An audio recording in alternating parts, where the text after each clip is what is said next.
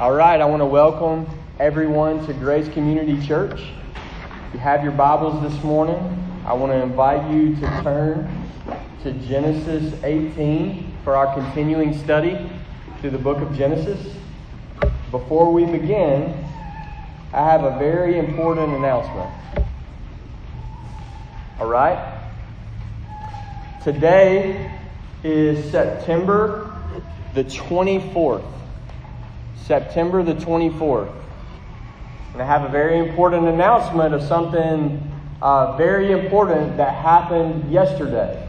Okay? It has nothing to do with college football. You have walked into a church that doesn't believe in talking about college football on Sundays. So it's not that. Okay? It's a different kind of important. Okay? It has been reported to us by some that September the 23rd, 2014 was the return of Jesus Christ. And so I have bad news and good news for you this morning. Okay? And we'll do the bad news first. Every single one of you in this room missed it. Okay?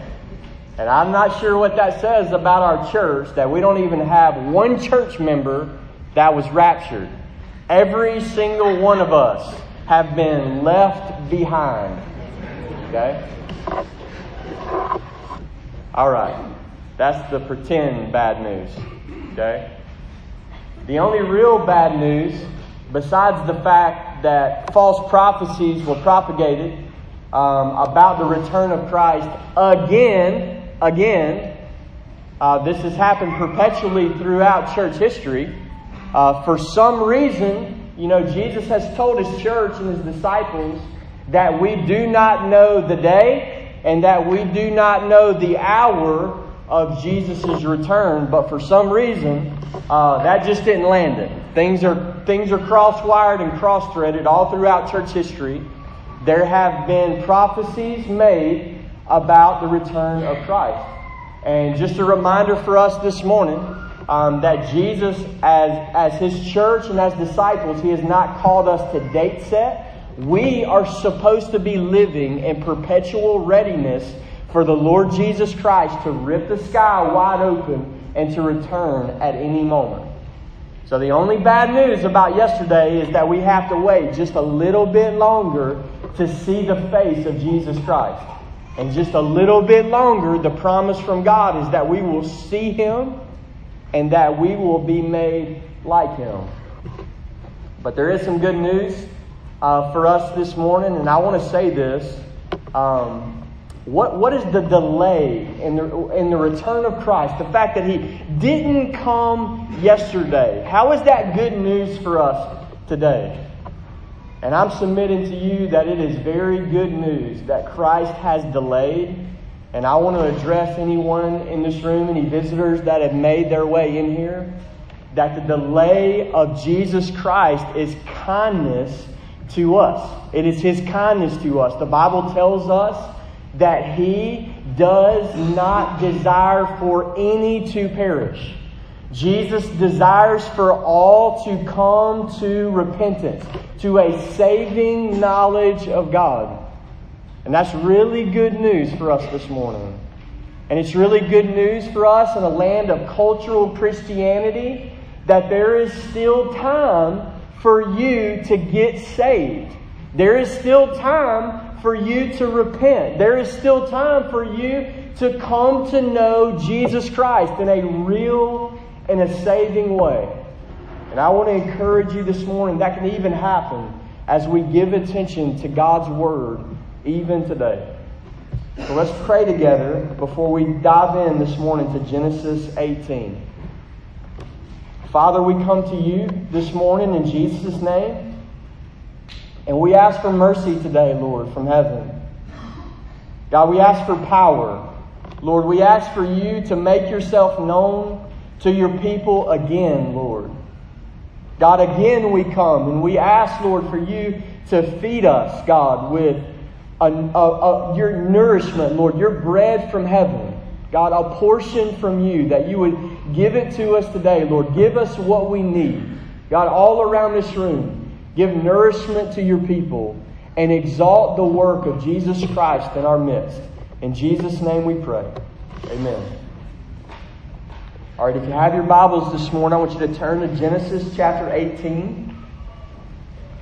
And we're going to read our text together beginning in verse 16.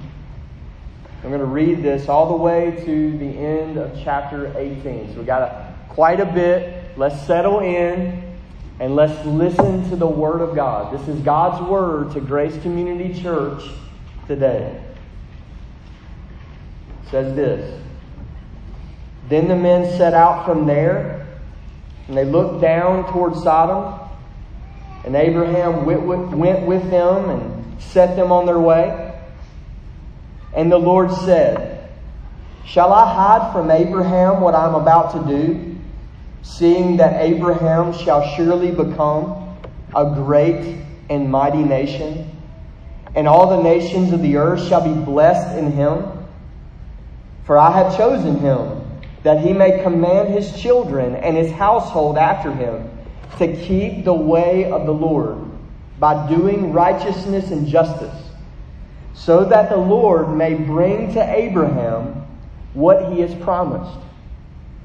Then the Lord said, Because the outcry against Sodom and Gomorrah is great, and their sin is very grave, I will go down to see whether they have done altogether according to the outcry that has come to me.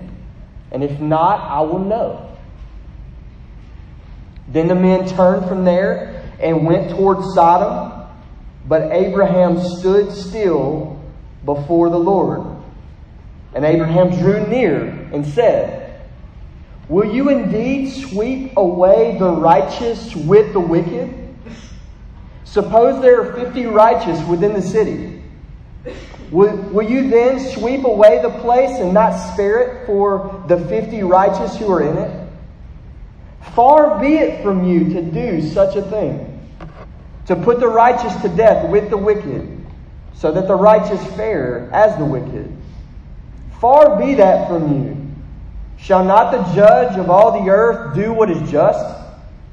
And the Lord said, If I find at Sodom 50 righteous in that city, I will spare the whole place for their sake. And Abraham answered and said, Behold, I have undertaken to speak to the Lord, I, who am but dust and ashes. Suppose 5 of the 50 righteous are lacking. Will you destroy the whole city for lack of 5? And he said, I will not destroy it if I find 45 there. Again, he spoke to him and said, Suppose 40 are found there. He answered, For the sake of 40, I will not do it. Then he said, O Lord, be not angry with me, and I will speak. Suppose 30 are found there. And he answered, I will not do it if I find 30 there. And he said, Behold, I have undertaken to speak to the Lord. Suppose 20 are found there. And he answered, For the sake of 20, I will not destroy it. And then he said, Oh, let not the Lord be angry, and I will speak again but this once. Suppose 10 are found there. And he answered, For the sake of 10, I will not destroy it. And the Lord went his way when he had finished speaking to Abraham. Abraham returned to his place. This is God's Word to Grace Community Church this morning.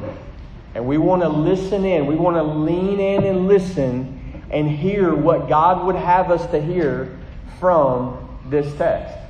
And what we did when we read that passage of Scripture, we leaned in to basically the prelude of the judgment of Sodom and Gomorrah. We got the inside track into the mind of God, into the intercession of Abraham, into some hidden things that were taking place prior to God's judgment on Sodom and Gomorrah. And most importantly, we were made aware in that passage of the criteria that if it was in place, God would relent this judgment.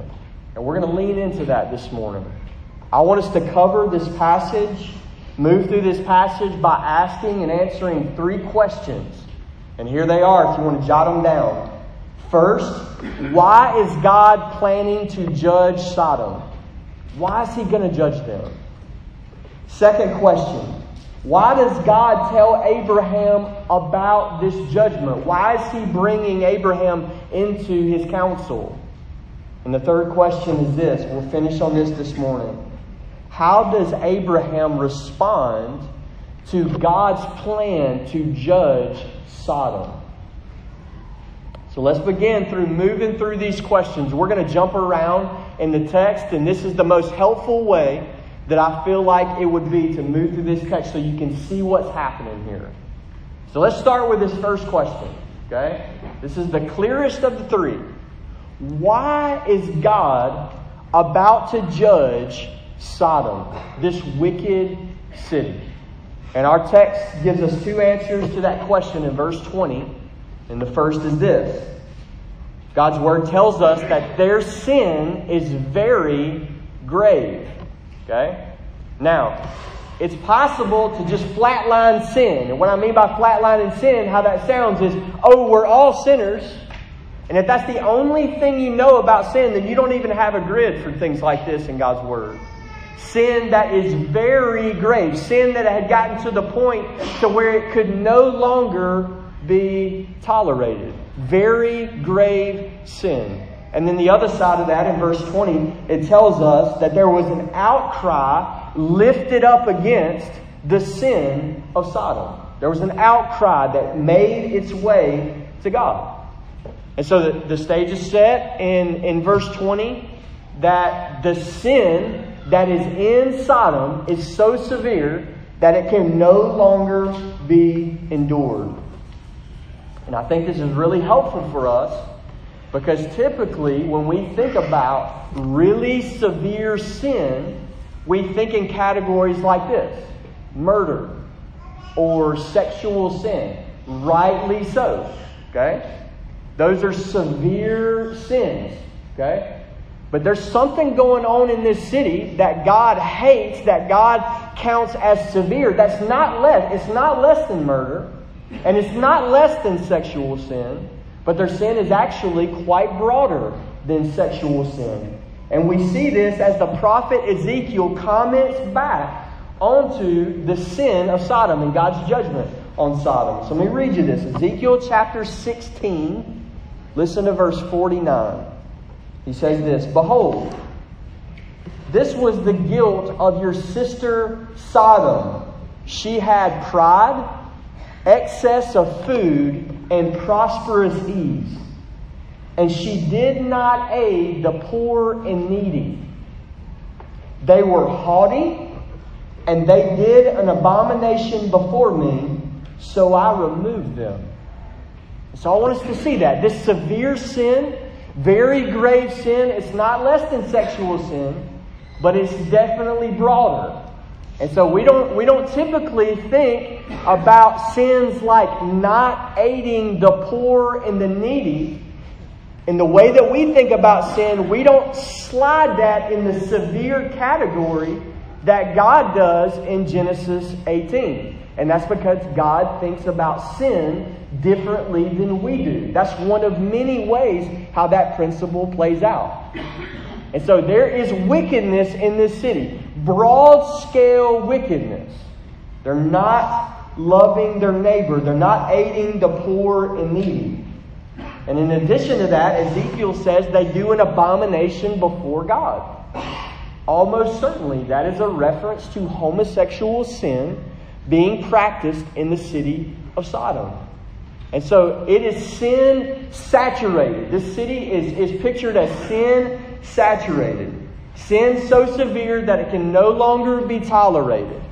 And then we have this outcry being lifted up against this city. So if you remember earlier in the book of Genesis, in Genesis chapter 4, there was a murder. The third human being on planet Earth murdered his brother. And when that happened, when Cain killed Abel and he spilt his righteous blood on the ground, God comes to Cain, and what does he say? He says, Abel's blood is crying to me from the ground. This is a vivid picture. Not only is God aware of all sin, but all sin that has not been punished is crying out for vengeance to God, the just judge of all the earth. And so there's this outcry being lifted up against this wicked city that comes, it's a judicial complaint, and it comes before the courtroom of God. And we see God coming down into this city, and He has planned to judge Sodom. This sin will no longer be tolerated. So the stage is set for a judgment in Genesis 18. Now, we have to explode some of the bad ways that we think about judges and crimes and penalties when we come into things about God. Because God is the righteous judge, and He is like a judge in some ways, but He's not like a judge in other ways. He's a perfect judge. He is a righteous judge. So I want to remind us of that this morning. That for many different reasons, there are judicial complaints that come to earthly judges, and for different reasons and for different motives, they ignore them. Okay? Maybe they don't have perfect knowledge to know what to do with them. But earthly judges are not perfect in the way that they deal with judicial complaints. Okay? They can get it wrong, or they can be wicked men, and they can ignore crime and ignore sin. That never plays out with God, the judge of all the earth. It's not like 99 times out of 100 He gets it right. He never ignores sin. Never. Never. He never ignores unpunished sin. He never ignores a judicial complaint. Somebody breaks His holy law. Now already we're tiptoeing into the false god of American culture. And what I mean by this is we're sitting in the middle of a passage of Scripture, this book that we say is authoritative, and a God is held forward in Genesis 18 that judges sin. And what I mean by that is this is directly contradicting that false god of American culture that takes some things out of the Bible that make you feel good, that you like, and ignores other things in the Bible. And here's what I mean by that. We live in a culture largely, okay, that has no problem with a God who is love, love, love. Okay? But in Genesis 18, we meet a God who is just. Okay? God does love sinners, but that is not the only thing that the Bible says about God. And here we're getting this picture of the one true God and what He is like. He is just, and He has planned a judgment against sin. He is about to judge sin. And His justice demands that He respond. You think about that.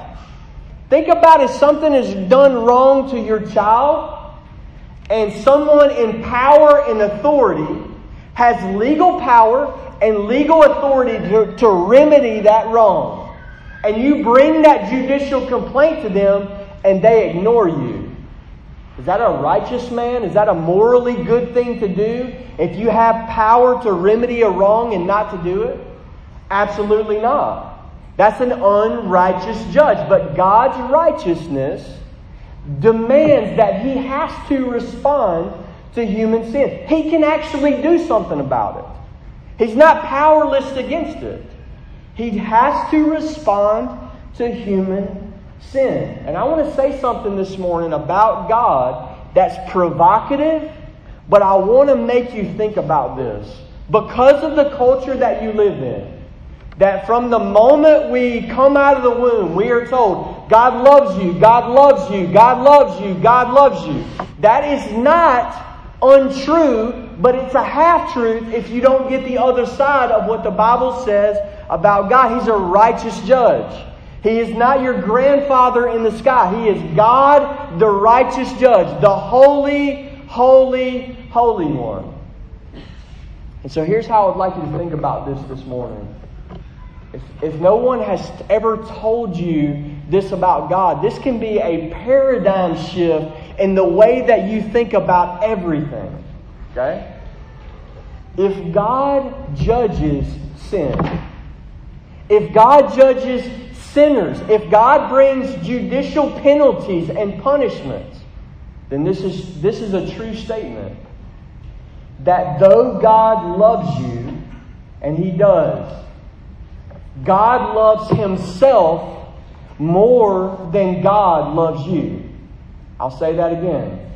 Though God loves you, and He does, listen closely, God loves Himself more than God loves you. Another way to say this is God is not an idol worshiper. God is not an idol worshiper. He loves Himself more than any other being in all the universe. The greatest commandment is this: love the Lord your God with all your heart, with all your soul, with all your mind, and with all your strength. You better take this to the bank that God does that. He loves Himself with everything that He has perfectly. He is not an idol worshiper. And what this means is that God loves Himself more than He loves sinners. Press into this for just a moment. If that were not true, then hell would be an empty place. But we know from Scripture that hell is a full place. Jesus says that there is a path that is broad and easy. And Jesus says that many go down this path and its end is destruction. And so hell is not this empty place that nobody's in. It's this place that many people find themselves in. How could that be true if God didn't love Himself more than God loves you? This doesn't diminish that God loves you at all. God is not an idol worshiper. It puts us in our rightful place before God, the just judge of all the earth. He loves Himself more than He loves sinners. Another way to say this is that He loves His glorious justice. He loves His glorious justice. God is gloriously just, and He loves that about Himself. And if you make Him decide, if you push Him to the very limit, and you make Him decide between punishing unrepentant sinners, okay, or discarding His glorious justice, God has already told us what He's going to do every single time. Okay? He will not sweep sin under the rug. He will deal with unrepentant sin. Why? Because He loves His glorious justice. He loves Himself. And He will exalt Himself. He will glorify Himself, even if that means judgment. And what that means is, as we are made aware of God, the just judge of all the earth, that loves Himself, that loves His justice, what that means for us is that the only safe place for a human sinner is to repent of their sins and receive His glorious gospel. That's it. God has told us how every other scenario ends up. And it ends up with God, the just judge, judging sinners for their sins. Apart from repentance, we can expect nothing but judgment from the God of the Bible. Nothing but judgment. Why? Because He loves His glorious justice. What we see in Genesis 18 is that Sodom's time had ran out. They had time to repent, and then God made a sovereign decision that they don't have time anymore. Their time was up. And God made a decision to judge them. The time for judgment has arrived in Genesis 18.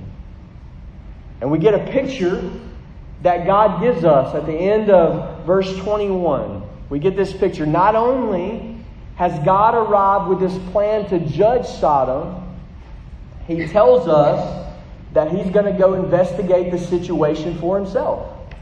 He's going to go down to see if this outcry is really true. Now think about that. Okay? It's not that somebody very reliable came to God and God's like, well, I got to check that out. Remember who this is. Remember who we're dealing with. Earlier in Genesis 18, He's reading the mind and the thoughts of Sarah across the room. Okay? He knows all things. He has perfect knowledge of all things. There are no surprises. He reads everything right before His eyes. Nothing is hidden from Him. And so that little phrase in verse 21, that's for you. That's for us. That's a picture that God's showing us something, that I'm about to drop a judgment, but I want you to know that I'm going down to investigate this firsthand so that you can know when this judgment falls, it is a just judgment. It is calculated. I have not responded on hearsay. I've seen it with my own eyes. I am intimately aware with rebellious Sodom and everything that they have done. It's before me. It's not hidden from me. And God is showing us this for us. He wants us to know that He has firsthand knowledge of human sin. And that means when any of God's judgment falls, that's always true. He has perfect knowledge of why He determined that judgment will fall. And by the way, that's just a reminder. That's why we can't question His judgments. His judgments are inscrutable. He doesn't judge, and any human being has no grounds to say, yeah, but you shouldn't have. There's no finish in that sentence. Why? Because we don't have the perspective that He does. He goes down and investigates. He has first-hand knowledge of human sin, the intricacies of it, and we don't. We are in no place to stand in judgment against the judge of all the earth. And He's showing us that in this picture in verse 21. And so, God wants Abraham to know that this judgment that's about to fall on Sodom is just. But God also wants him to know that this is not this random act. Okay? When this judgment falls and this city is burning like a torch, God doesn't want Abraham sitting there thinking, oh, man, that's a random natural disaster. You know? That's just random. You know, craziest thing. You know, cities going up like a torch. He wants him to know that this is actually a personal judgment by God, the just judge of all the earth. In other words, He wants Abram to know, I did that. That was my work. I intervened and I dropped that judgment on that wicked city. And so with this, it brings us to our second question. Why does God bring Abraham into His plan to judge Sodom? Listen to verse 17. He says, shall I hide from Abraham what I am about to do? So we have these strange words, okay? So you have God, two other men, and you have Abraham, and God begins to talk to Himself, okay? And this would be, you know, just for analogy's sake, this is Charlie Nosko, you know, 5 feet away from me, saying to Victoria, hey, should I hide from Dustin what I'm about to say? And I can hear you, you know? And so these questions are asking questions, but they're answering them at the same time. And as God deliberates with Himself in verse 17, 18, and 19, He's actually bringing Abraham in, and He's answering this question. And so God's question is, should I bring Abraham? Should I hide from Abraham what I'm about to do? And His answer is no. Okay, and we see that from the following verses, that He brings Abraham into the knowledge of this plan of judgment. He's not going to hide His plan to judge Sodom from Abraham. He's going to bring him into it. This is God bringing Abraham. We said he was the friend of God. We talked about that last week. And this is an example of that, of God bringing the friend of God into the secret counsel of the Lord, sharing His counsel with Abraham. This is in and of itself, this is grace from God to have revelation from God about anything is grace from God.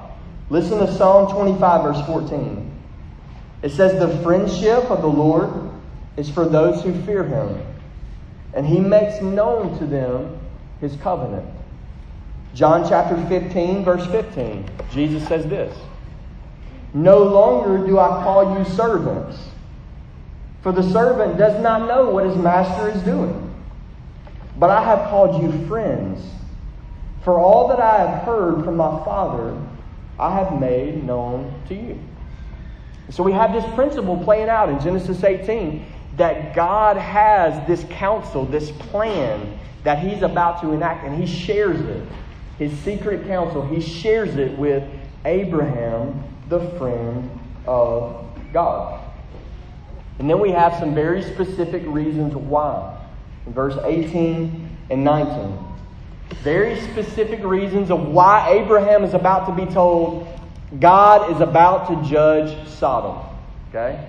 And so, in a nutshell, this is what verse 18 and 19 say. Okay?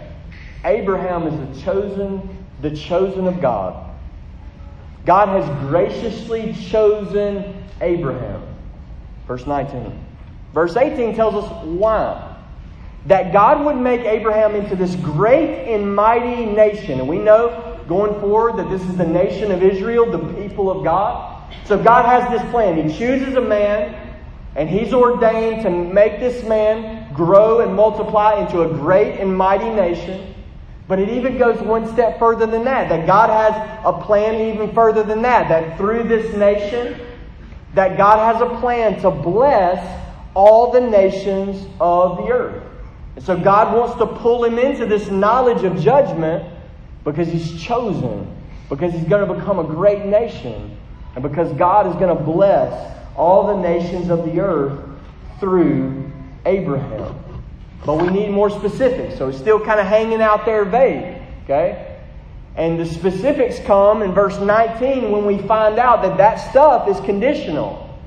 That Abraham will become a great and mighty nation. That an all nations blessing would come through Abraham and this nation that comes from Abraham. It's conditional. It's conditional. Listen to verse 19. It says, "For I have chosen him, that he may command his children and his household after him to keep the way of the Lord, by doing righteousness and justice," listen, "so that the Lord may bring to Abraham what he has promised."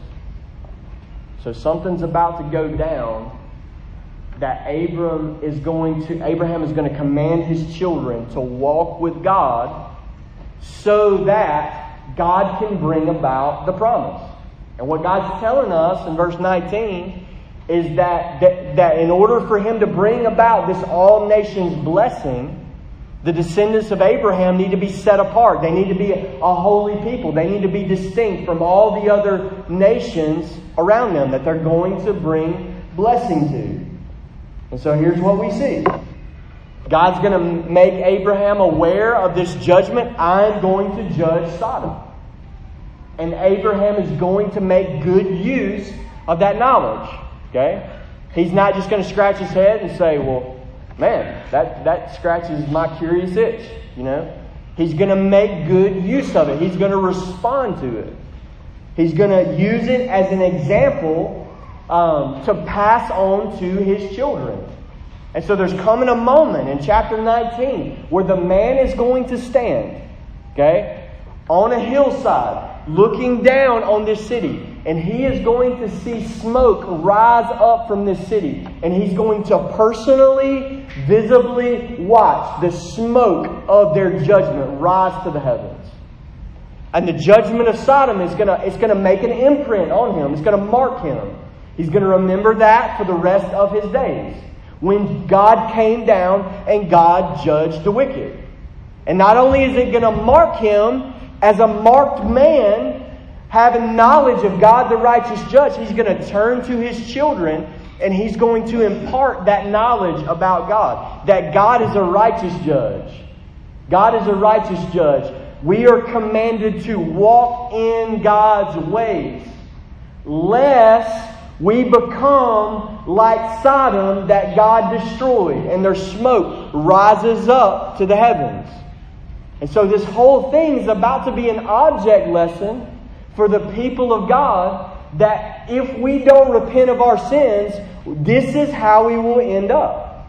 In fact, the rest of the Bible tells us that the judgment of Sodom becomes a monumental reminder that God judges the wicked. It's like a paradigm that's repeated over and over and over again. That this is a picture. Get it firm in your mind. Get this knowledge of God firm in your mind, because He will judge the wicked just like He judged Sodom for unrepentant sin. And so Abraham is going to turn, and he's going to impart this knowledge to his offspring, and he's going to command them to walk in holiness and not to walk in sin and wickedness like Sodom. The New Testament language, just a phrase to understand this, 2 Corinthians chapter 5, verse 11 says this: knowing the fear of the Lord, we persuade others. And that's exactly what's happening here in Genesis 18, that Abraham is being made aware of a fear of God, of a right fear of God's justice and God's judgment. And he's going to use that knowledge about God to impart it to his offspring and to his children. This is a perpetual reminder for the people of God. Listen to 2 Peter chapter 2, verse 6. It says this: turning the cities of Sodom and Gomorrah to ashes, He condemned them to extinction, making them an example of what is going to happen to the ungodly. If you ever wonder what the judgment of God is going to look like, Genesis 19 is about to give us a good picture.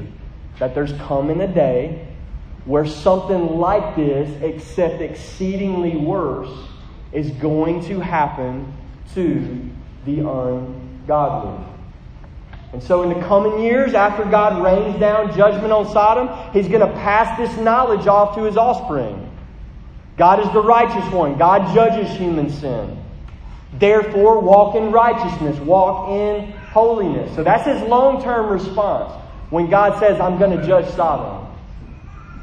But our last question to really dive into today is His immediate response. What does He immediately do when God tells Him, I'm going to judge the city. I'm going to go investigate the cries that have come up to me. I'm going to see if their sin is as grave as these cries say they are, and I'm going to judge them. Verse 23, Abram's immediate response is to intercede and to plead before God. We have a paragraph of Scripture that is this bouncing back and forth dialogue between Abraham and the one true God. God, the just judge of all the earth. And that's a really important principle that still applies to the people of God today, to us. What is the appropriate response of a Christian when we are made aware of this severe side of God and God's judgment on the wicked? What's the appropriate response? What's the reflex of the soul? And it's intercession. It's intercession. It's standing in the gap. It's asking God for mercy. And that's what He does here.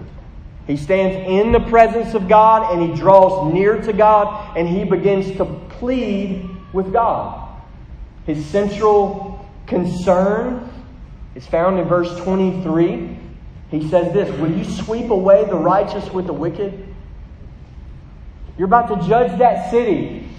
Are you going to sweep away the righteous in that city with the wicked? And that's what he's fearing. That's what he's anxious about. That there's going to be this indiscriminate judgment and God's just going to kill everybody. He says, far be it from you. Far be it from you to do this. Shall not the judge of all the earth do what is just? But think about this. This is his plea, so he's praying to God. And I really want you to think about this morning. Who is Abraham praying for? In this paragraph, who's he praying for? That's not as simple of an answer as you would think it was. So let's think about this for a moment. as he begins to intercede, is he praying for the righteous in that city? As he begins to go to God, is he praying for the righteous in Sodom? And the answer is yes and no. Of course he's praying that God would spare the righteous. But that's not all he's praying, because he doesn't say this: God save the righteous and kill every one of the rest of them. Doesn't say that. So yes, he's praying for the righteous, but it's more complicated than that. And then turn to this question. Well, is he praying for the wicked? Is he praying for the wicked? It's a complicated answer. He does not specifically say, save the wicked. I want you to see that. Okay? He does not specifically say, God, save the wicked in this city. Think about this. He's not coming to God and saying, God, be lenient. Be a lenient judge. God, calm down. Don't be so angry at human sin. None of that. None of that. God, can you just let it go? Can you just sweep it under the rug? This is not his prayer. In fact, he's doing the exact opposite of asking God to be lenient with the wicked. He's coming to God, and the thing that happens over and over and over again is he's saying, God, be just. Shall not the judge of all the earth do what is right, do what is just? God is the just judge. And Abraham is coming to God, and he's asking God to be just. So it's more complicated than that. It's more complicated than that. So I want us to notice very specifically that Abraham is asking God, listen closely, to spare the wicked on behalf of the righteous. He's asking for mercy, but he's asking for mercy to come in a just way, just mercy from God. And this is the only kind of mercy that God ever gives. The only kind of mercy that God ever gives. It's not just spare the city, it's spare the city on behalf of the righteous.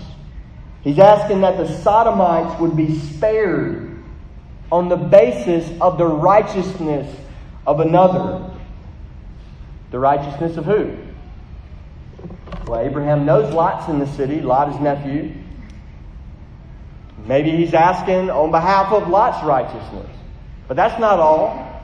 Because he's at least convinced that there's some other righteous people in Sodom, and we know that by the numbers that he starts with and ends with. Starts with 50, works his petition all the way down to 10. At least, Abraham at least believes that there's 10 righteous people in Sodom.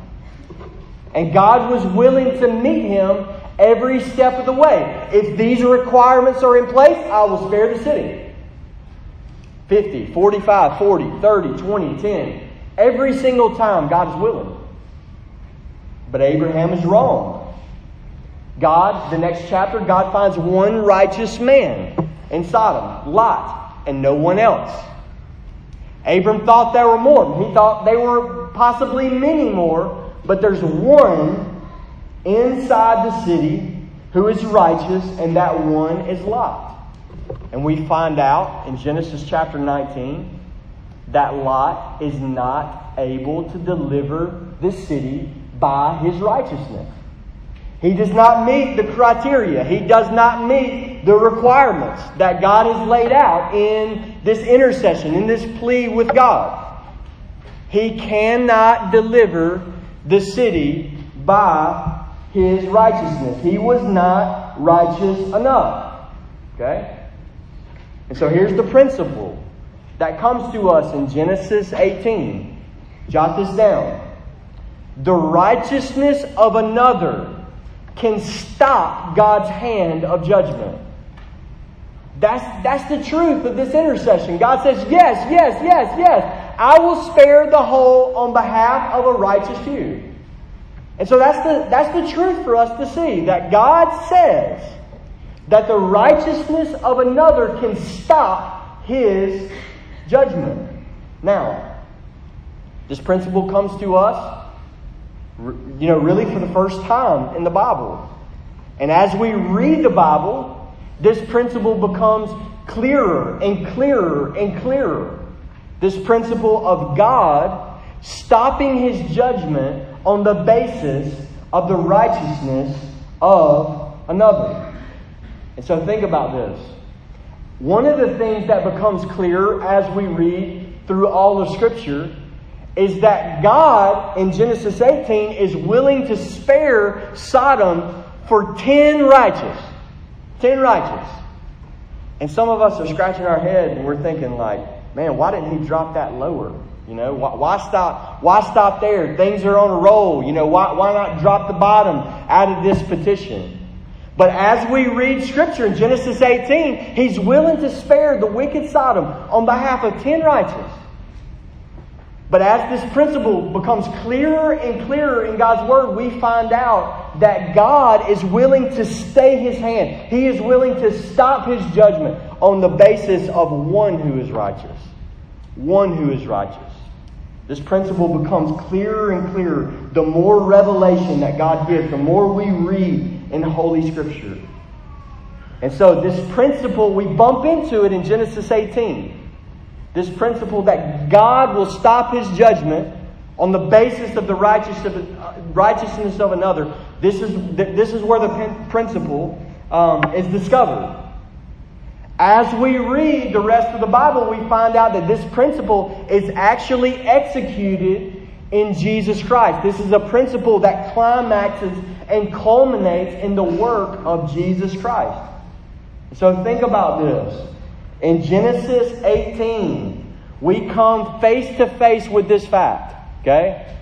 That we need a neighbor who is more righteous than Lot. Sodom had a righteous neighbor in Lot. He was a righteous man. But he wasn't righteous enough to deliver that city. And so we need a neighbor who is more righteous than he. And this is all culminating in the work of Jesus Christ for sinners through His glorious gospel. The presence of righteous Lot did not save the city of Sodom. Because only the perfect righteousness of Jesus Christ is able to stop the judgment of God. Lot was not righteous enough. He was he had imputed righteousness. Jesus has righteousness radiating off of His being. He is perfectly righteous. He is the righteous one. Lot's righteousness was given to him as a gift. Jesus' righteousness is part of who He is. He can't be anything different. And so this is the perfect righteousness of Jesus Christ. This is what we need to stop the judgment of God on human sin. Listen to how this is described. 1 John chapter 2, verse 2. It says, if anyone does sin, we have an advocate with the Father, Jesus Christ the righteous. He is the propitiation for our sins, and not for ours only, but also for the sins of the whole world. And so one of the things that we take away as Christians, as followers of Christ, as we read about the judgment of God that falls on Sodom, one of the things that we take away is that we have no chance of escaping this judgment apart from the perfect work of Jesus Christ, apart from the perfect righteousness of Jesus Christ. We need a neighbor more righteous than Lot. Okay? And not only that, we need an intercessor that can do more than Abraham did. We need an intercessor that's more capable than Abraham. Abraham's prayer did not deliver the city. Lot's righteousness did not deliver the city. Now, is it good to have men and women like Abraham praying for you? Godly men and women asking God to have mercy on you? Absolutely. Absolutely it is. But we need more than that. We need more than that. We need more than somebody pleading on our behalf for God to stay His hand. Because that mercy is only going to come as the justice of God is satisfied. And so we need somebody to do for us what Abraham was not able to do for Sodom. I want you to think about this. Abraham could pray for Sodom. He could ask God to stay His hand. But only Jesus can actually go down into Sodom and take their punishment in their place. Only Jesus can become the substitute, the wrath bearer, the substitutionary sacrifice for sin. We need a mediator more capable than Abraham. And the only one who can do what needs to be done is Jesus. He alone can bear the curse that is due to us because of our sin. Galatians chapter 3, verse 13 says this: Christ redeemed us from the curse of the law by becoming a curse for us. For it is written, cursed is everyone who is hanged on the tree. So I want you to think about this. We bump into these principles in Genesis chapter 18. That God is willing to deliver that city on the basis of the righteousness of another, but there's nobody found. Nobody is found. And we can pick up that theme in God's Word, that God searches for a man. The eyes of the Lord searching to and fro. That God looks down from heaven on the children of man to see if there are any who understand, any who seek for God. And His conclusion is this: there is none righteous, no, not one.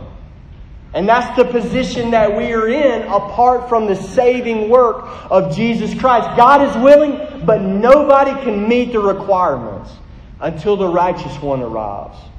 Until the righteous one arrives. Just a moment ago, all across this room, we had a quiet moment where we bowed the knee and we had these symbols in our hand to drive us to the remembrance of Jesus Christ and what He has done for us. And part of what we're in a battle to do over and over and over is to see the wickedness of our sin on the one hand and the glory and the grace of Jesus Christ on the other hand. And we're in a battle to see that every single day. A battle to see those things rightly. And this is a helpful reminder for us in Genesis 18. So I want you to think about what Jesus has done for you. Okay? I want you to think about what Jesus has done for you. The perfectly righteous one. The one who has perfect righteousness came to live in this unrighteous world. And that transition was like perfect purity, that He left glory with the Father and He humiliated Himself when He came to planet Earth to dwell in the midst of our filth. He became the eternal Son of God, taking on flesh.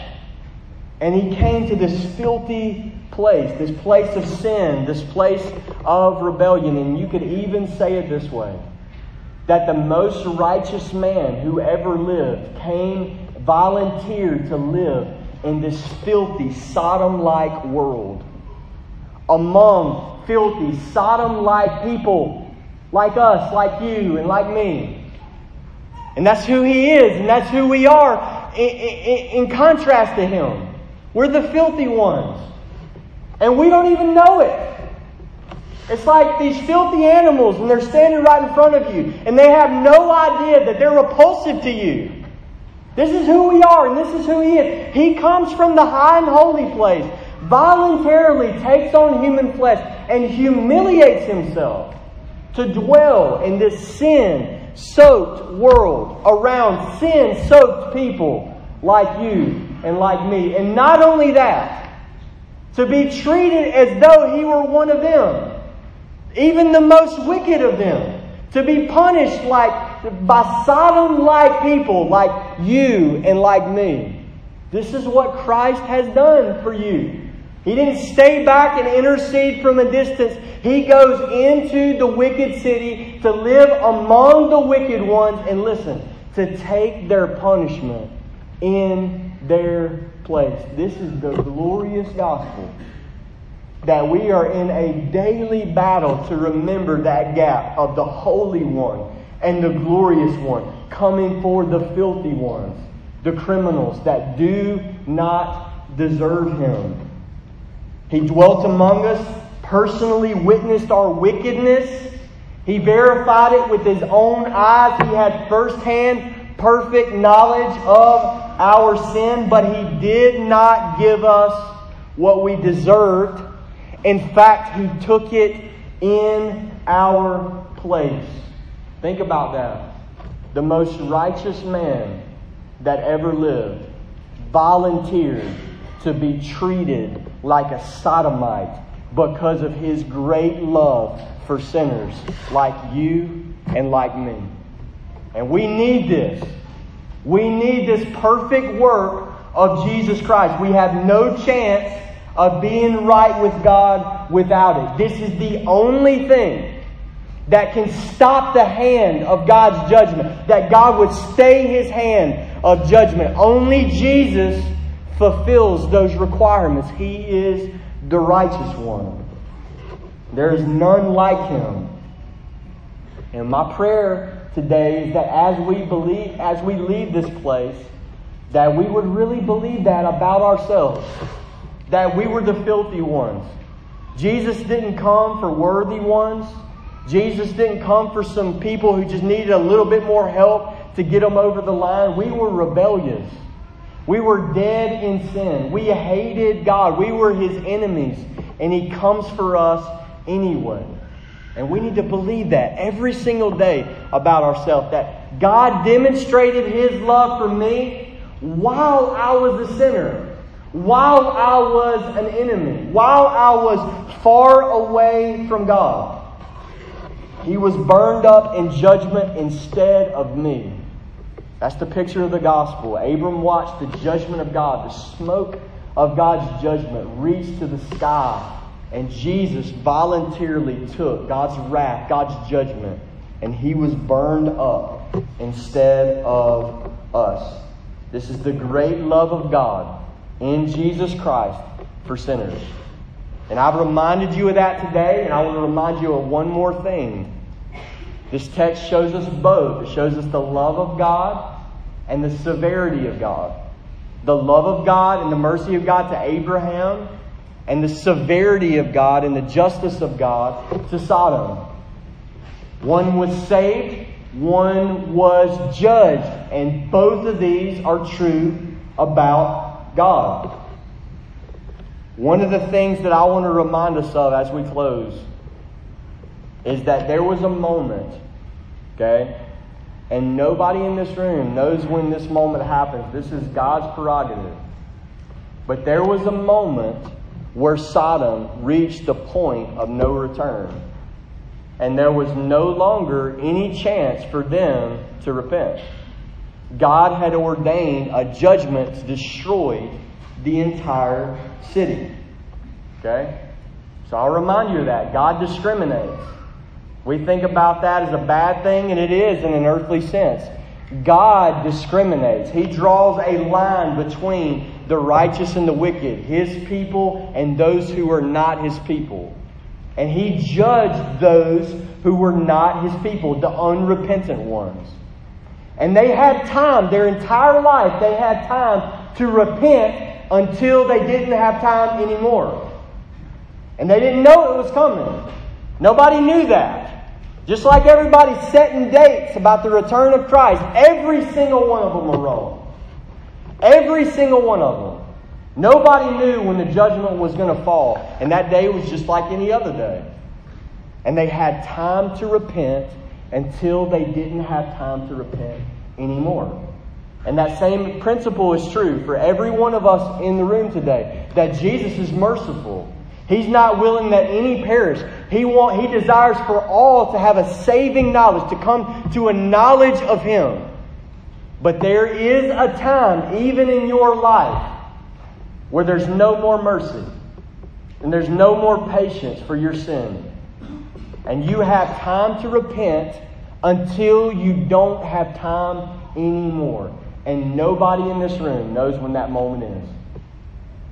And so there's some urgency that we're supposed to be bringing into this desire to be right with the just judge of all the earth. There's a tremendous urgency. And our prayer is that God would open our eyes more and more for our need for Jesus Christ. We need one who can do for us what Lot can't do, what Abraham can't do, what your mama and daddy can't do, what pastors of your church can't do. We need what only Jesus can do for us. And we need our eyes open to the glory of Jesus Christ. Let's pray.